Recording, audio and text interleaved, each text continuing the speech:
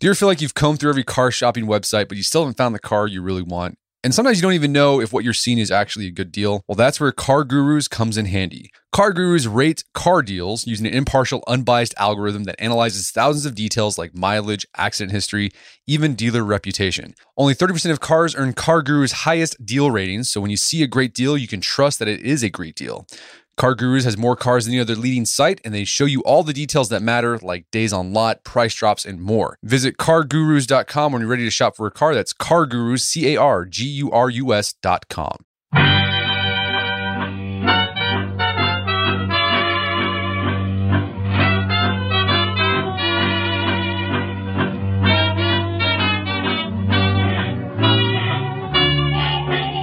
Brett McKay here, and welcome to another edition of the Art of Manliness podcast. So, negotiation. I feel like most people who grew up in the West, particularly America, negotiation might make you uncomfortable because it's really not part of the culture. You know, the price someone asks is usually the price we pay. But negotiation is something all of us will have to do at one time or another. A job salary, a car price are two obvious examples that come to mind.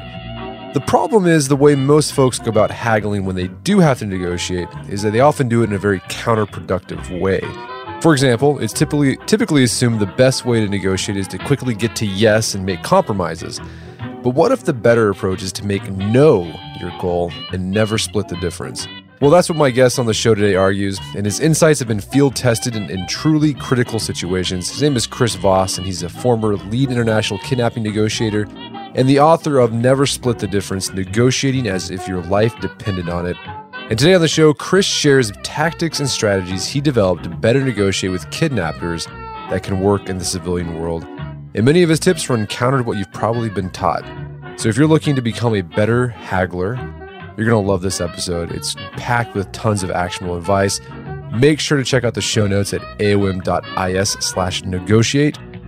For links to resources where you can delve deeper into this topic. Chris Voss, welcome to the show. Thank you, man. My pleasure to be here. I'm honored to be here. All right, so you're a negotiation expert. Right now, you own your own company that consults businesses or business clients on how to negotiate. Before that, you were the lead international kidnapping negotiator for the FBI. So first question, how did you get involved with high-stakes hostage negotiation in your career? Well, you know, I'm happy to get into that, but I want to add a little qualifier on what I am. And what I really think of myself as is a person who's great at negotiation coaching and consulting. And I was just thinking earlier, I will flatter myself to compare myself to Phil Jackson. Phil Jackson, I don't think he even started for the New York Knicks as a player, but he's probably arguably the best coach ever. And he coached people, so you could be a much better negotiator than me, and I can still help you get better at negotiations. So how I got started at this was, I was your typical, I'm allowed to say I was a knuckle-dragging SWAT guy. I was on a SWAT team in the FBI, and I had always wanted to be in SWAT. And I had studied some martial arts in college and ripped up my knee. The knee injury was actually a blessing in disguise. How could that be that something that bad is good? But I was trying out for the FBI's equivalent of the SEALs, which is the hostage rescue team, and I hurt my knee again, and I got it put back together again. And then I decided I needed to maybe take a job in crisis response that ultimately wouldn't have repetitive injuries to it, why they could still put my knee back together. So I wanted to be a hostage negotiator. And I went to the woman who was in charge of the hostage negotiation team in New York, and she told me to go away. And so I asked her advice on how to get in and followed it, much to her shock. And ended up getting in and started as a hostage negotiator with the FBI. Right. I thought that was interesting. What she told you to do was go sign up, volunteer for suicide hotlines. Yeah. And to me it seems obvious. You ask the right person what to do and then actually do it. But when I talked to her and told her I was going to put that story in the book, she said, I must have told 1,000 people to do that, and 2 people did, and you were one of them. And it was great. I mean, I learned about how to really listen and read between the lines with people, and not just read between the lines, because I think a lot of people are good at that. When your gut instinct, when somebody does something and you say to yourself, darn it, I knew they were going to do that. I mean, I think that's us telling ourselves that, our instincts are good. We can read between the lines. And on the hotline, I just learned how to read between the lines and then what to say to make a difference in what people are going to do. Gotcha. And during your time on the hostage negotiation team for the FBI, what sorts of cases did you work on? Well, we kept a lot of cases out of the media because we were successful, but I worked on, my first real deal case for the Bureau was a bank robbery with hostages in Brooklyn. And even though that bank robberies with hostages happen in the movies and like every other movie, every other action film, in real life they happen in the whole country about once every 20 years. So it's a black swan event, if you will. And so that went well. Negotiated one of the bad guys out. He surrendered to me personally, and then we got everybody out. We got all the hostages out. And so I worked a couple of really small things in New York that were a great experience. There was a teacher that was accused of an inappropriate relationship with a student, and he barricaded himself because he didn't do anything wrong, but the mere fact that it was a 13-year-old girl, he was horrified that his life and his career was over. And we helped Dobbs Ferry Police Department, Dobbs Ferry, New York, talk him out, saved his life. And so then worked a couple of major sieges, worked the D.C. sniper case in Washington, D.C., and there was another case in D.C., a guy referred to as Tractor Man, who shut down the nation's capital just before the beginning of the Second Iraq War, which is kind of like, it was a hallmark. If we did a good job, you didn't know about it. Like very few people knew while we were getting ready to go to war with Iraq that this guy who claimed to have 4 bombs shut down the center of Washington, D.C. But we kept him from getting killed, too. We talked him out. And then I worked a bunch of kidnappings around the world, which are really just commodities deals, as horrifying as that sounds. I worked a lot of kidnappings. Okay. Yeah, I had no idea about the tractor guy. Like that was in 2013, and I don't even remember that happening. Well, I'm talking about actually 2000. It was 2003. Okay, 2003. Excuse me. Right. Yeah, and I was talking to my son about this the other day because he still lives in the D.C. area, and he knows tons of people in D.C. that grew up and lived in D.C. through the whole time that have no memory of it because we kept it contained, we kept it under control in the news. And we talked them out. Nobody died. The media, if it bleeds, it leads, and that's why the vast majority of the stuff that were my successes didn't get a lot of publicity because nobody died. That's good. Well, that's a success. So you got a new book out where you take your years of experience as a high stakes negotiator, working on teams where you're dealing with these high stakes negotiations, and you show civilians how they can apply these tactics or these skills in their regular life, whether in business or their personal life. It's called Never Split the Difference, Negotiating as if your life depended on it. Before we get into the nitty gritty of some of these tactics and skills, I want to talk about, because I thought it was interesting, you discussed sort of the evolution of negotiation at the FBI and how it changed during your tenure there. Let's talk about what were the standard protocols that case agents had followed before you got there, and how did those change as you were involved there, and just things evolved at the FBI? Well, yeah, all we really did was just stall for time and then try to patiently outpower the other side. And there's some success to that because patiently outpowering or having a stronger will in a patient fashion at least keeps you from open conflict, which is never productive. And even if you get what you want in open conflict, it's like nuclear war. It leaves toxic waste behind. and even very successful negotiators. And, I use Donald Trump as an example. Mr. Trump, he has such a tendency in all the negotiation wars that he's won that after a while, people in the environment, there's enough toxic waste. I can't remember the last time he put up a building in New York City. He's put up some of the most phenomenal buildings you've ever seen in your entire life in New York City. But it's been 30 years since he's done that. And so at least getting out of that open conflict, because it just leaves toxic waste. When you beat the other side, they never forget it. And so they don't want to cooperate in the future.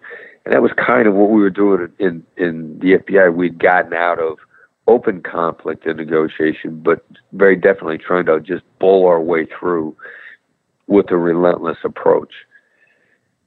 And by and large, it wasn't horrible. The success rate was higher, but we had I had a kidnapping go bad in the Philippines. The kidnappers didn't kill our hostages. Our hostages ended up dying in a botched rescue attempt and shot by friendly fire. But the bottom line is they still didn't get out. And, that was the most difficult professional moment of my life. I have a very distinct memory at 5:30 in the morning, getting a call from the Philippines being told that Martin Burnham was dead. And for me, it was horrible, and I think it's selfish of me to say that it was horrible because it wasn't my family member that died. As bad as it was for any of us in the FBI who tried very hard to save Martin Burnham's life, it wasn't our family member that died. It was nothing compared to what the Burnham family went through.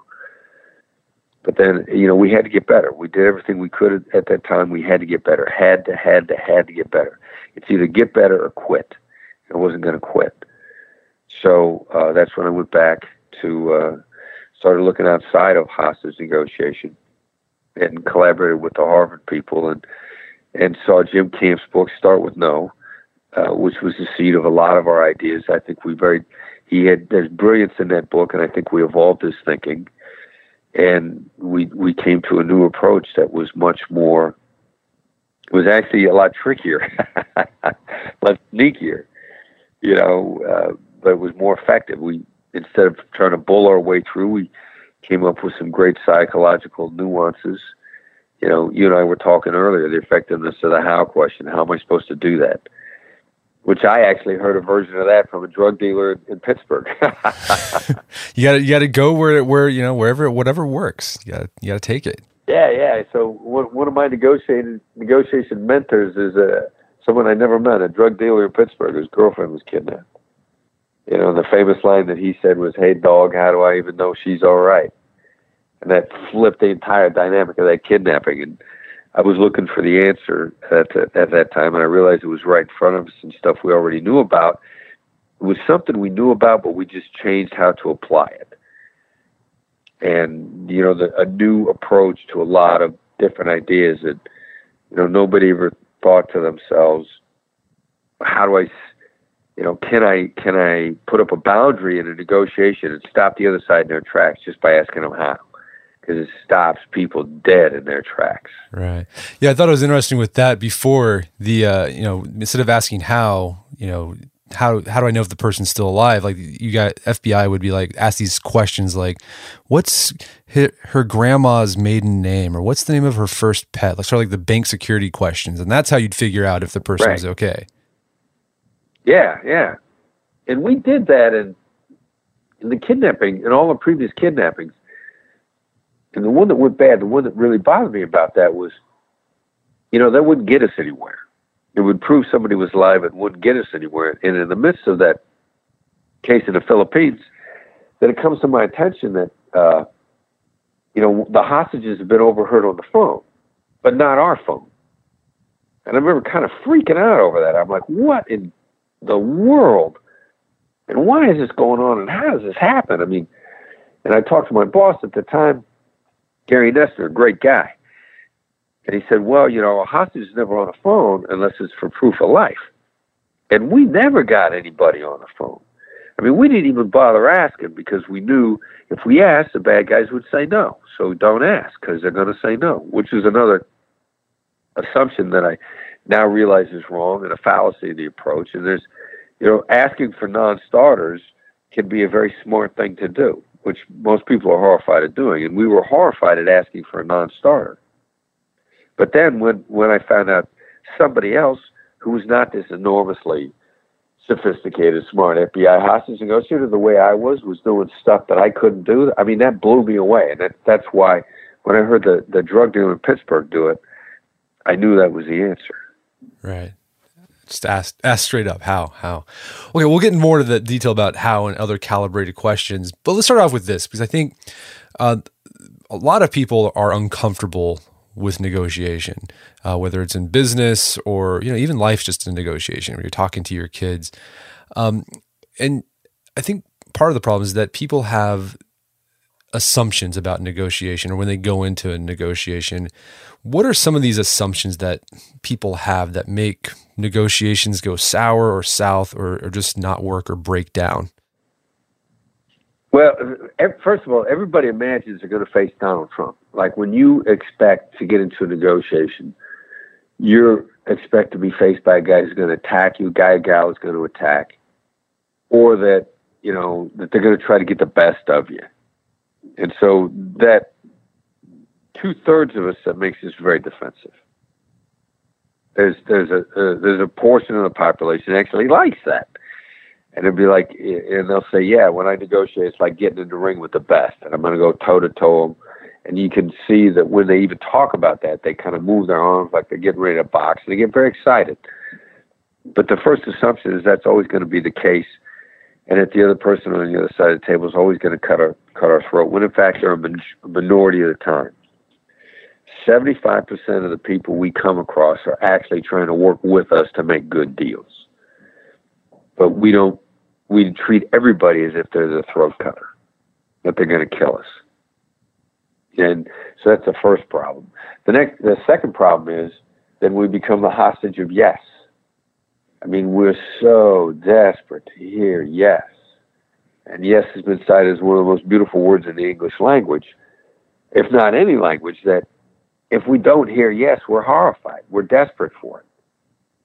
And then that becomes, and anything that sounds like yes, we want to go, they said yes. And we have a deal, and then we want to run away before we figure out how. And I really try to reaffirm to people over and over again, yes is nothing without how. The real key to the negotiation, what's the key here? Yes is nothing without how. If you haven't got how, you haven't got a deal. But many people stop at yes because they're in love with yes. They're seduced by it. And they become the hostage of it. And then they don't cut a deal. And I was doing a talk one time, CEO brings in his chief corporate counsel, and they say, I want you to teach my chief corporate counsel how to negotiate penalty clauses into deals. And my thought was, you are in love with yes. And you get a deal, and you think you got to deal with yes, and then it always goes sideways. So now you want to know how to punish people because you can't negotiate a good deal. And that's all a result of becoming a hostage of yes. And I think those are the biggest things. Yeah. Well, yeah, let's continue off this hostage of yes thing. I mean, you argue in the book that oftentimes when people do get a yes, it's a deceptive yes. Right. Yeah. So what are some of the ways that counterparts in the negotiation process use yes as sort of a throw off or sort of a deceptive yes? Yeah. Well, there's three kinds of yeses. There's commitment, confirmation, and counterfeit. And so many people try this, and there's actually an academic term for it. It's called mere agreement. And if you get somebody to say yes several times to the little yeses, they'll say yes to the big yes. And it's such nonsense. But everybody does it. They try to trap us with yes. And so since we're used to that, the shrewd business person, the shrewd negotiator, wants to suck all the intelligence possible out of you. They'll bring you in under the illusion that you're going to get the business so that you can pitch all this competitive information and market information, which they'll take from you, and they'll use it to drive down a price with somebody else they want to actually do business with. So they make it sound like they're interested. They'll make it sound like, yeah, we'd love to hear what you have to say. And they know that they committed to listen to you. And since you're in love with yes, you think they committed to making a deal. And so you will put yourself in a position where you're highly vulnerable to them because you thought they were dealing with you in good faith. And they'll lead you down this path. And they get very good at it. And then at the end, they'll either just flat out say, well, things have changed. They come up. These people are great with the excuses of, well, things have changed and I can no longer do this and it's not my fault, but it's beyond my control. But they've sucked up your time, which is your most valuable commodity, by giving the illusion of yes, the counterfeit yes. And I think this happens to a lot of people. Or then the other way they'll get you is they'll make you the hostage of the future. And that happens a lot, being taken hostage by the future in the business community. If you come do this for us at the cut rate, you will be exposed to all this potential business. And if you do a good job, you'll get all this business. And so you come and do something for them for free. And then if you didn't get the follow-on business, which never happens anyway, then it was your fault. But then you did work for them for free. And that's the hostage of the future, or the vision of yes in the future. And people kill themselves and kill their resources under this illusion of yes. Yeah. And you argue, instead of aiming for yes, first off, instead of going for yes, you should go for that's right. And what do you mean by that? Yes. Yeah, well, and the distinguishing that's right from your right is the first critical step in that, understanding that when someone looks us in the eye and says, you're right, this is in fact what we do with people we're trying to preserve the relationship with. We really like them, but we want them to get off our case. We want them to shut up, and maybe we want them to shut up, smile, and go away. And, there's one particular type of person around the world that is the leading practitioner of using you're right in order to get the other side to leave them alone and go away. And you know what the world's preeminent practitioner of you're right is? I'm going to guess kids? Husbands. Husbands. Yeah, okay. Right. Yes, dear. You're right, dear. You're right, because we say you're right to somebody and they get this really happy look on their face, and they leave us alone. They stop. They change the subject or they go away. And they're so happy they forget. It takes them about 24 hours to catch on that we're not going along. And I think this is the great, this is this thing that sucks up more time and energy within businesses these days. Our colleagues saying you're right to each other and not getting anywhere. And we found that just the subtle change, getting someone to say that's right to us, there's a different change. There's something else that happens here. Because when somebody says that's right, they pronounce something as the complete truth. What they've just heard is the truth. And that's when they can embrace it. When someone is saying you're right, they say, okay, your solution. What they're really saying is, I can't argue with you right now, but it's not my solution. It's not the truth. It's your truth. And so I'm figuratively putting the hand up in your face, and I'm not accepting it. But when they say that's right, bang, crazy things happen. Triggers an epiphany in the person that says it. They feel bonded to us at the moment. Excuse me. They feel bonded to us in that moment. And every single time, and this is across culture, this has happened I've seen it in Asia, I've seen it in Africa. A Korean company was negotiating with his boss and got a that's right out of him. And his boss admitted some deeply personal things to him right after he said that's right. And this guy was a student in one of my classes, and he said, thank God we're on the phone because my mouth was open. No one in my culture, never ever does a superior admit those sort of personal things to a subordinate. And when he admitted all these personal things after saying that's right, he then turned around and supported him for his promotion. So there's something that makes people step towards us and you have to say it in a way that almost sounds like you're trying to talk them into their position. You feel this way because, and it's, if you say it almost counter to your interests, how they feel about it, that's when the big steps take place. Using Talkspace feels a little like having a therapist in your pocket. Being able to reach out to your therapist or psychiatrist anytime from anywhere makes taking care of your mental health easy. You'll be more relaxed when traveling, knowing that if you need to talk to your therapist, you can. You can just send a message from wherever you are. Working through things in therapy can be tough, but using Talkspace to connect with your therapist isn't. With Talkspace, you can sign up online and start therapy the same day you sign up. Text, video, or send voice messages to your licensed therapist. It's incredibly convenient to have virtual sessions from the comfort of your home. Talkspace has thousands of licensed therapists with years of experience in over 40 specialties, including depression, anxiety, and substance abuse. Plus, it's a fraction of the cost of in-person therapy, and it's secure and private using the latest end-to-end bank-grade encryption technology to store client information. As a listener of this podcast, you'll get $100 off your first month with Talkspace. To match with a licensed therapist today, go to Talkspace.com. Make sure to use the code manliness to get $100 off your first month and show your support for the show. That's manliness in Talkspace.com. All right, so to get to that's right, you have to do this, what you call active listening or tactical empathy, right? Yeah, it's a very tactical. I mean, we've taken active listening. This is not your grandfather's active listening. This is not the 70s feel good, give everybody a hug stuff. This is actually a very mercenary approach, because in the hostage negotiation, I learned enough about the specific emotions to look for and how to take a tactical approach to empathy to reinforce what works for you and to diminish what doesn't work for you.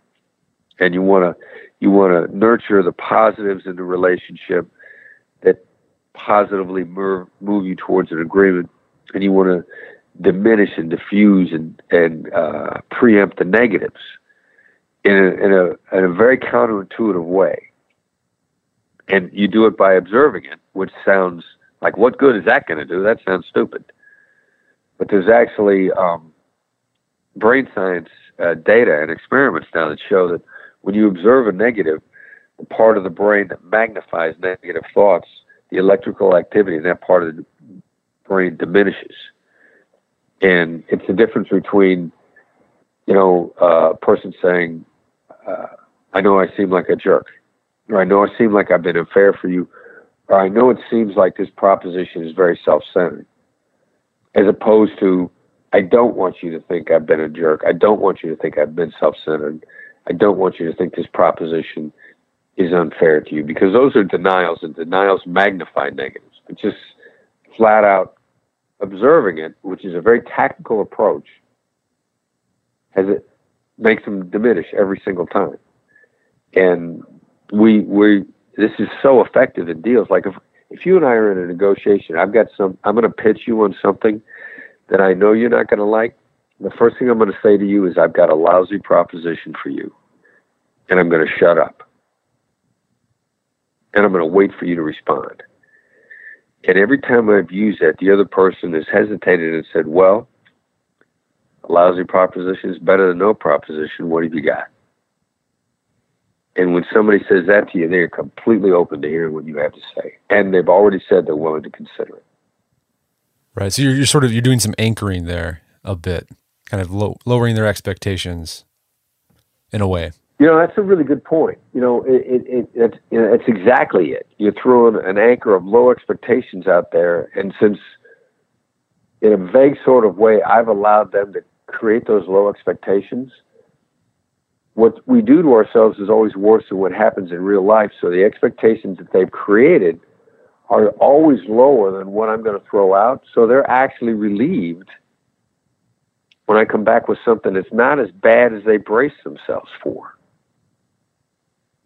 And so I've used a person's inner voice that makes things worse than they really are to my advantage. I've never had anybody say, that was worse than I expected. Every single time they take their expectations, they anchor themselves much lower than anything I've ever come at them with. So let's get into some specific tactics of active listening, so you can use tactical empathy. And I guess, you're kind of defining tactical empathy. You said this is not your grandpa's empathy. I think a lot of people have a misunderstanding of empathy, that you feel the same way as the person. If they're sad, you feel sad. If you're dealing with a drug dealer, like, you feel like their sense of injustice, but like, it's not that, it's you just understand it. Like, you're inside their head, you can see where they're coming from. Right. So what are some tactics? Like, so one of the tactics you mentioned is mirroring. What is mirroring, and how do you do that? Yeah, what is mirroring? Mirroring is different than what most people think. Most people think it's, I'm gonna mirror your affect. I'm gonna mirror your energy level. I'm gonna be a reflection of you. And what mirroring is as a hostage negotiator, as a business negotiator, is not that at all. It starts with just simply repeating the last 1 to 3 words of what someone has just said. Now, that sounds ridiculously stupid and mechanical and ineffective and inauthentic. And it is none of those things. And it is enormously effective. It's very easy to do. And the other side always likes it. And it connects their thoughts, and it keeps them going. And I've seen it used effectively in hostage negotiations. I haven't talked about this example for a long time, but I remember a long time ago when Howard Stern was still on public radio. And I think Howard Stern is one of the great communicators and one of the great negotiators, because he gets people to talk, and he always has. And so they've got a listener on the phone, and it's one of those guys, the guys kind of, they used to like to put listeners on the phone and then just ignore them. But this person kept mirroring everything that Howard Stern was saying, and the great communicator couldn't pull himself away from this person. And finally, Howard Stern says, "Stop repeating everything I say." And the person said, "Everything I say?" He said, "Yeah, you repeat everything I say. It's driving me crazy." And the person said, "Driving you crazy?" He said, "Yeah, you drive me crazy. You repeat everything I say. You got to stop doing it." And by simply mirroring him, he couldn't let go. And every time he answered, he'd say more, and he'd expand, and he'd go on and on and on. And I thought, if you could do this to a guy who's used to turning the tables on others and makes a living doing that, you can do it to anybody. And it's ridiculous how effective it is. Right. So you just repeat the last few words they say, and the goal of that is just to keep them talking to you and revealing more information. It's to keep them talking. In many cases, it actually replaces "what do you mean by that?" And I'm a very assertive guy. So if you ask me what I mean by that, I'm going to repeat exactly the same thing that I just said, only louder, kind of like an American overseas. Say it again, only louder, and they'll understand. And I'm working with my director of operations once, and I kept asking him if he prepared the notebooks for this training. And he said to me, "What do you mean by notebooks?" Because he knew the way I was asking, what I had in my head was different than what he had in his head. And he just asked me a legitimate question, "What do you mean by that?" And every time he said, "What do you mean by notebooks?" I'd go, "Notebooks, notebooks." And finally, he just mirrored to me, "Notebooks?" And I said, "Yeah, 3-ring binders." And that caused me to reword what I was saying and connect the thoughts in my head.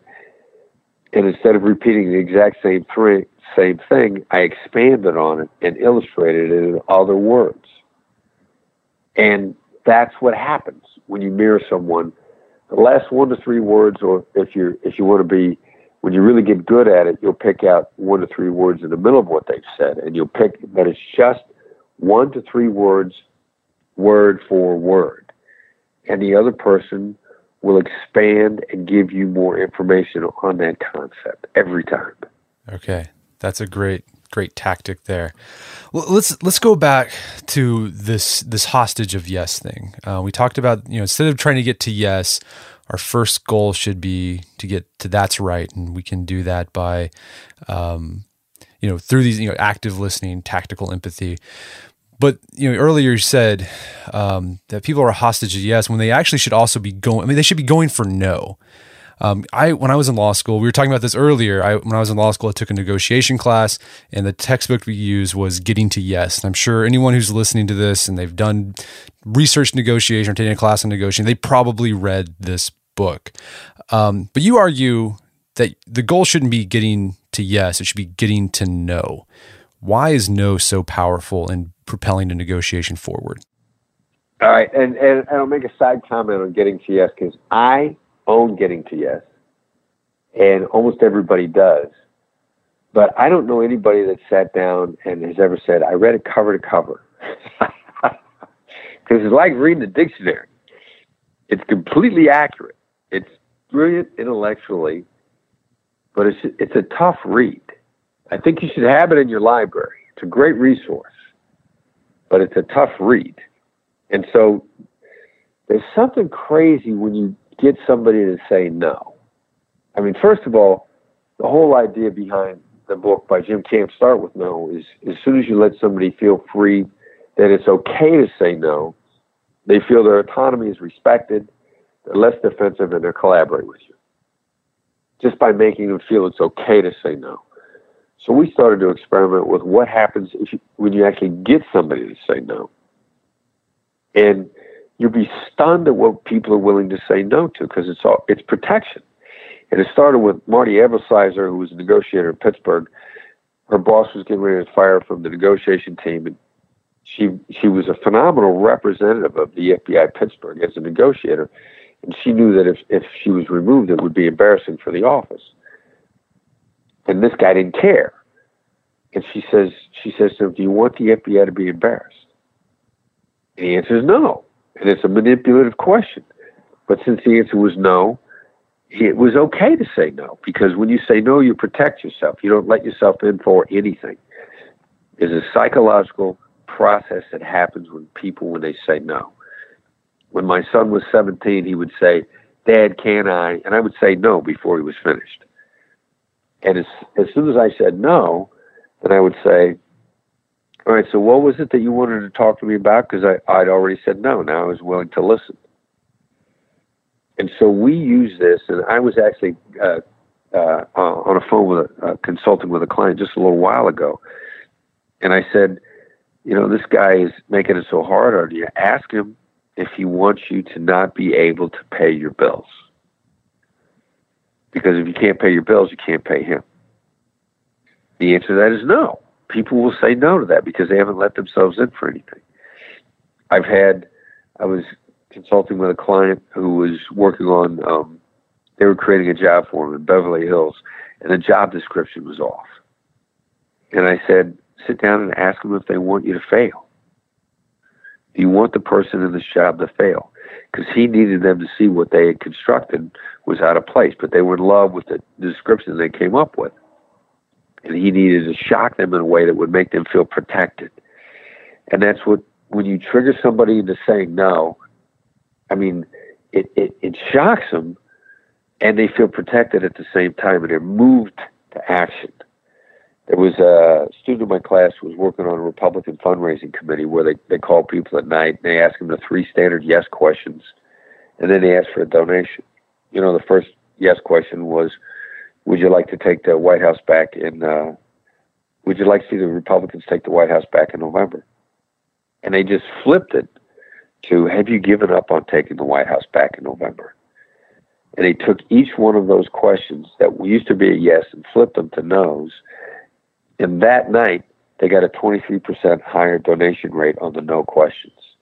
No spurs people forward in a way where they feel tremendously protected at the same time. It's ridiculous how effective it is. Yeah, I can, from my own experience, so I get a lot of business pitches, right? People want to write for me, advertising deals. And the ones that I'm more likely to say yes to are when they end with, hey, I understand if you can't do this or don't want to do this. And I'm like, wow, I feel free. There's some protection. I'm more willing to listen to them. It's kind of silly. I've even implemented this on my emails when I make a pitch to someone. I just said, here's my pitch. Understand if you have to say no hard feelings, don't worry about it. And that's it. And I usually get a better response when I leave that gateway open, surprisingly, which is interesting because the counterintuitive, because you're always told don't leave a gateway. Just, you got to funnel them to the way you want, but that actually just puts people off. Right. Once you respect somebody's autonomy, it changes the dynamic instantly, doesn't it? All right. Let me tell you my Jack Welch. Can I tell you my Jack Welch story? Yeah, I'd love to hear the Jack Welch story. All right. So about a year ago, Jack and Susie Welch are out doing book signings on The Real Life MBA. And I'm at a book signing, and a book signing for any celebrity. And Jack Welch is absolutely a celebrity. He's a rock star of American CEOs. And so book signings are dangerous places for celebrities. People walk up, they come within arm's length. You don't know what this person who's trying to get his book signed is going to do. You know, Jane Fonda, she got spit in her face at a book signing. So they don't know. I come up to Jack Welch, I'm within arm's length. They don't know I'm going to kiss Jack Welch on the lips. They don't know what I'm going to do to this guy, right? So they're very defensive. They couldn't be more defensive. And they're trying to let you only be there for long enough for Jack to sign your book, smile for a photo, and move on. And I'm sure in these instances that people are constantly, this is my opportunity to pitch Jack Welch. Ask him to do something. Ask him to do something where the answer is yes, right? So I want Jack Welch to come speak, see if he's even willing to speak at the course I teach at USC. So I get in front of him and I say, Mr. Welch, is it a ridiculous idea for you to come to speak at the class I teach at USC? Now I'm driving for a no. And he looks up and to the left, and he gets this extremely intense look on his face. I mean, he to me, I don't know him. You know, I'm told that he has this incredible, when he's focused, and he has this almost frightening gaze. But he almost looks furious to me, and he freezes. He doesn't move for what to me seems like an eternity. And my first thought is, I just killed Jack Welch. He just had a stroke and he's going to die right in front of me. He's getting ready to fall over, and I'm going to go to jail for giving him a stroke. But then his face softens a little bit. He looks back at me and he says, this is my personal assistant's name. This is how to get a hold of her. I will let her know you're going to be in touch with her, and we'll see if the calendars can sync up. All because I triggered her no. Trigger no. Go for no. All right. That's a great tactic to use in negotiation, or even just daily life, to help persuade people. So let's talk about this. We talked about this before the show, before we got on recording, about calibrated questioning. I've never heard of this technique, but I've been implementing it and I've seen it work. So what are calibrated questions, and how do they help draw you closer to negotiating successfully? Well, we use the term. I use the term calibrated because every question you ask is going to trigger an emotional response on the other side. Every single question. So if it's going to trigger a response, are they predictable, and can we then calibrate the emotional response that we want? And that's why the questions are calibrated. It's an intended impact. And on our level one, our basics are the how and what questions, because they create a feeling of empowerment in the other side while you have limited their responses. And they have no idea that you've limited how they can respond, because you've created this empowerment. And how is beautiful for what we call this process of forced empathy. You are forcing the other side to take a look at you. And so how and what questions are critical in that. They say, most people say the open-ended questions are the interrogatives, which are the reporter's questions: who, what, when, why, how, and where. And we eliminate almost all of those, especially eliminating why, and focus on how and what. And when you say to someone, the great how question that substitutes for no is, how am I supposed to do that? And before people learn to use that question, they think, oh my God, I've let myself open. I'm so vulnerable at this point in time. And you're not. But you have to try it to find out. It forces the other side to take a look at you. And the client that I was talking to on the phone earlier, he's in a business deal where he's signed a personal guarantee for a significant amount of money. And until he can pay that personal guarantee, the interest rate, the compounds on it, is very high. And the guy's trying to get him to sign the documents again or be sued. And he doesn't. And he says, how am I supposed to do that?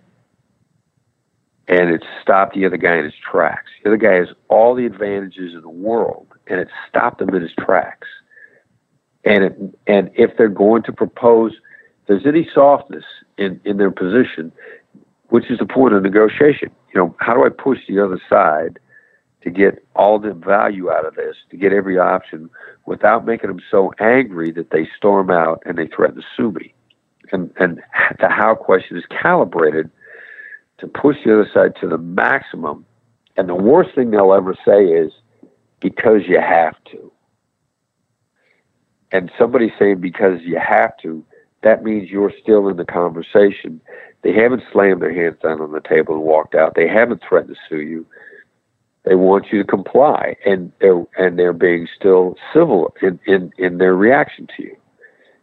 And the how question and versions of it are calibrated to create that response. Right. Yeah, it's extremely powerful. And the other thing too, like you mentioned earlier, there's no deal unless there's a how. Right. So that how question exactly helps you get closer to a deal. Like someone could say yes, but if they don't have a how that's going to happen, then you don't have a deal. Exactly right. Exactly right. And that's actually the way to tell the liar from the guy who just hasn't thought things through. Either person that you're dealing with, you got the same problem. They can't answer how. And so you use how to deal with a liar, and then either the liar's going to stop lying or he's going to go away. And you use the how question with the person who hasn't thought things through, and they think yes is enough, because you got the exact same problem. Without how, you got no deal. Right. It's not just a negotiation, like, business negotiations, but just sort of negotiations of life. If you have your boss that comes to you and says, I need this project done by tomorrow, and you've got a full plate, you could just ask them, how am I supposed to do this? And that will force them to empathize with you. Right. Exactly right. And it's a deferential question, because we used it in kidnapping, and we found that we had to be deferential in kidnappings because they're going to kill the victim. We can't be assertive. We can't be demanding. We have to be deferential. We found there was great power in deference. And that's why you could use it with your boss. Because you don't say it to your boss like you think he's an idiot. You don't say, how am I supposed to do that? You dope, is what your tone of voice says. You look at the boss and you say, how am I supposed to do that? In a deferential tone. And your boss will feel wonderful because you're being deferential and you're asking them for help, which makes them feel large and in charge, which is what bosses like. Right. That's awesome. Well, your company now, Chris, is called Black Swan. And you argue in the book, within negotiation, you have to be on the lookout for black swans. What is a black swan in the context of negotiation? Right. And if I may, the company is the Black Swan Group, and and that's the full name of the company. And a black swan, you have to think two steps to see them, but they're always there. And a black swan is a piece of information that neither side could predict, that if it gets out in the open, it's going to change everything. And the reason they're always there is because every negotiation you're in, you will have information that you are holding back from the other side. You've got cards you're hiding that they don't know about. Every negotiation. Which means that's also true for the other side. So now the question is, where do these cards overlap? And what happens on the overlap of the hidden information? That's where the unknowns are. And if we can dig that out through good calibrated questions, through triggering no's, through triggering that's rights, suddenly crazy stuff happens. That either I triggered a black swan in a negotiation not long ago where I questioned whether or not the deal on the table was a good deal, and when I triggered the black swan, I knew I had a good deal. And so it will simply reaffirm that you negotiated a good deal, or it may show you a new idea of something you never thought of because neither side thought it was valuable. And I got another negotiation where we start brainstorming non-monetary terms, and they threw out the possibility of introductions to business people that would be enormously valuable for me. And I didn't even know they knew these people. But because we brainstormed, we started showing each other information that either one of us had any reason to know the other side held. And those are always worth taking the time to try to find. They're always worth the extra 15 minutes to come up with something could take the deal in a whole new trajectory. Right. And I guess the other challenge of that too is just being open to that, right? Being aware that there could be something out there that you don't, like those unknown unknowns, right? Is what's his Rumsfeld said. Be aware that they're there and be ready to spot them when you do see them. Right. And if you haven't taken yourself hostage on yes either way, and we like to live by the phrase, no deal is better than a bad deal. You can't make me say yes. I am not the hostage of yes in either direction. If you can't make me say yes, then that makes it's easier for me to be fearless and looking for black swans, because I'm not afraid. I'm not scared of what's going to come up. That's awesome. Well, Chris, it sounds like negotiation is a skill that people can develop with practice. How can people who are listening to this podcast right now, how can they negotiate or practice negotiation on a regular basis? Well, buy my book. But then, start to try these ideas in your everyday conversations. This is an aspect of emotional intelligence. And once we start working on emotional intelligence, the great thing about EQ is you can grow it, and you can grow it quickly. It's not, your IQ is fixed. No matter how many times you sit down and take chess lessons and work logic puzzles and do, Jenga, work a Rubik's Cube, you've got a limit on how smart you can get on IQ. It's like your height. You drink all the milk in the world that you want, you're only going to get but so tall. EQ, on the other hand, is a growable thing up to and through our 80s.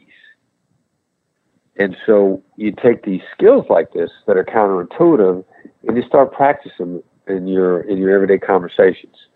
You learn the tool that we refer to as a label, or you learn mirroring. And then when you talk to somebody about where you're going to go to lunch, you mirror them a couple times to see what happens. And the more that you practice in preseason, the more you could perform in the Super Bowl. You can't do a negotiation skill. You can't get good at negotiating by only using the skills in your big negotiations. You got to use them in your everyday conversations, and you'll be stunned at how quickly this stuff will come to you. Right. So yeah, talking to your kids, talking to your wife, talking to the boss, use those skills. Right. Exactly. Well, hey, Chris, this has been a great conversation, and we literally scratched the surface. There's so many other tactics and techniques that you go into detail in the book. Where can people find out more information about Never Split the Difference? BlackSwanLTD.com is the website, BlackSwan Ltd, like limited, BlackSwanLTD.com. And you can learn about the book. We've got a free, complimentary negotiation newsletter comes out twice a month that's got small, little digestible ideas in different ways. We've got some free downloadable PDFs. Besides the book, we've got some other ways to get better at negotiation. You want to invest a little bit in your future and in your success. We try to help people as much as we possibly can, and our website is the best first place to go. Awesome. Well, Chris Voss, thank you so much for your time. It's been a pleasure. Thank you for having me on. This has been a real pleasure. I've really enjoyed the conversation. Thank you very much. My guest today was Chris Voss. He's the author of the book Never Split the Difference. He's also the owner of the company Black Swan Group. And you can find that information on Google. Just search Black Swan Group. You can find more information about Chris's work. Also, check out the show notes at aom.is/negotiate for links to resources where you can delve deeper into this topic.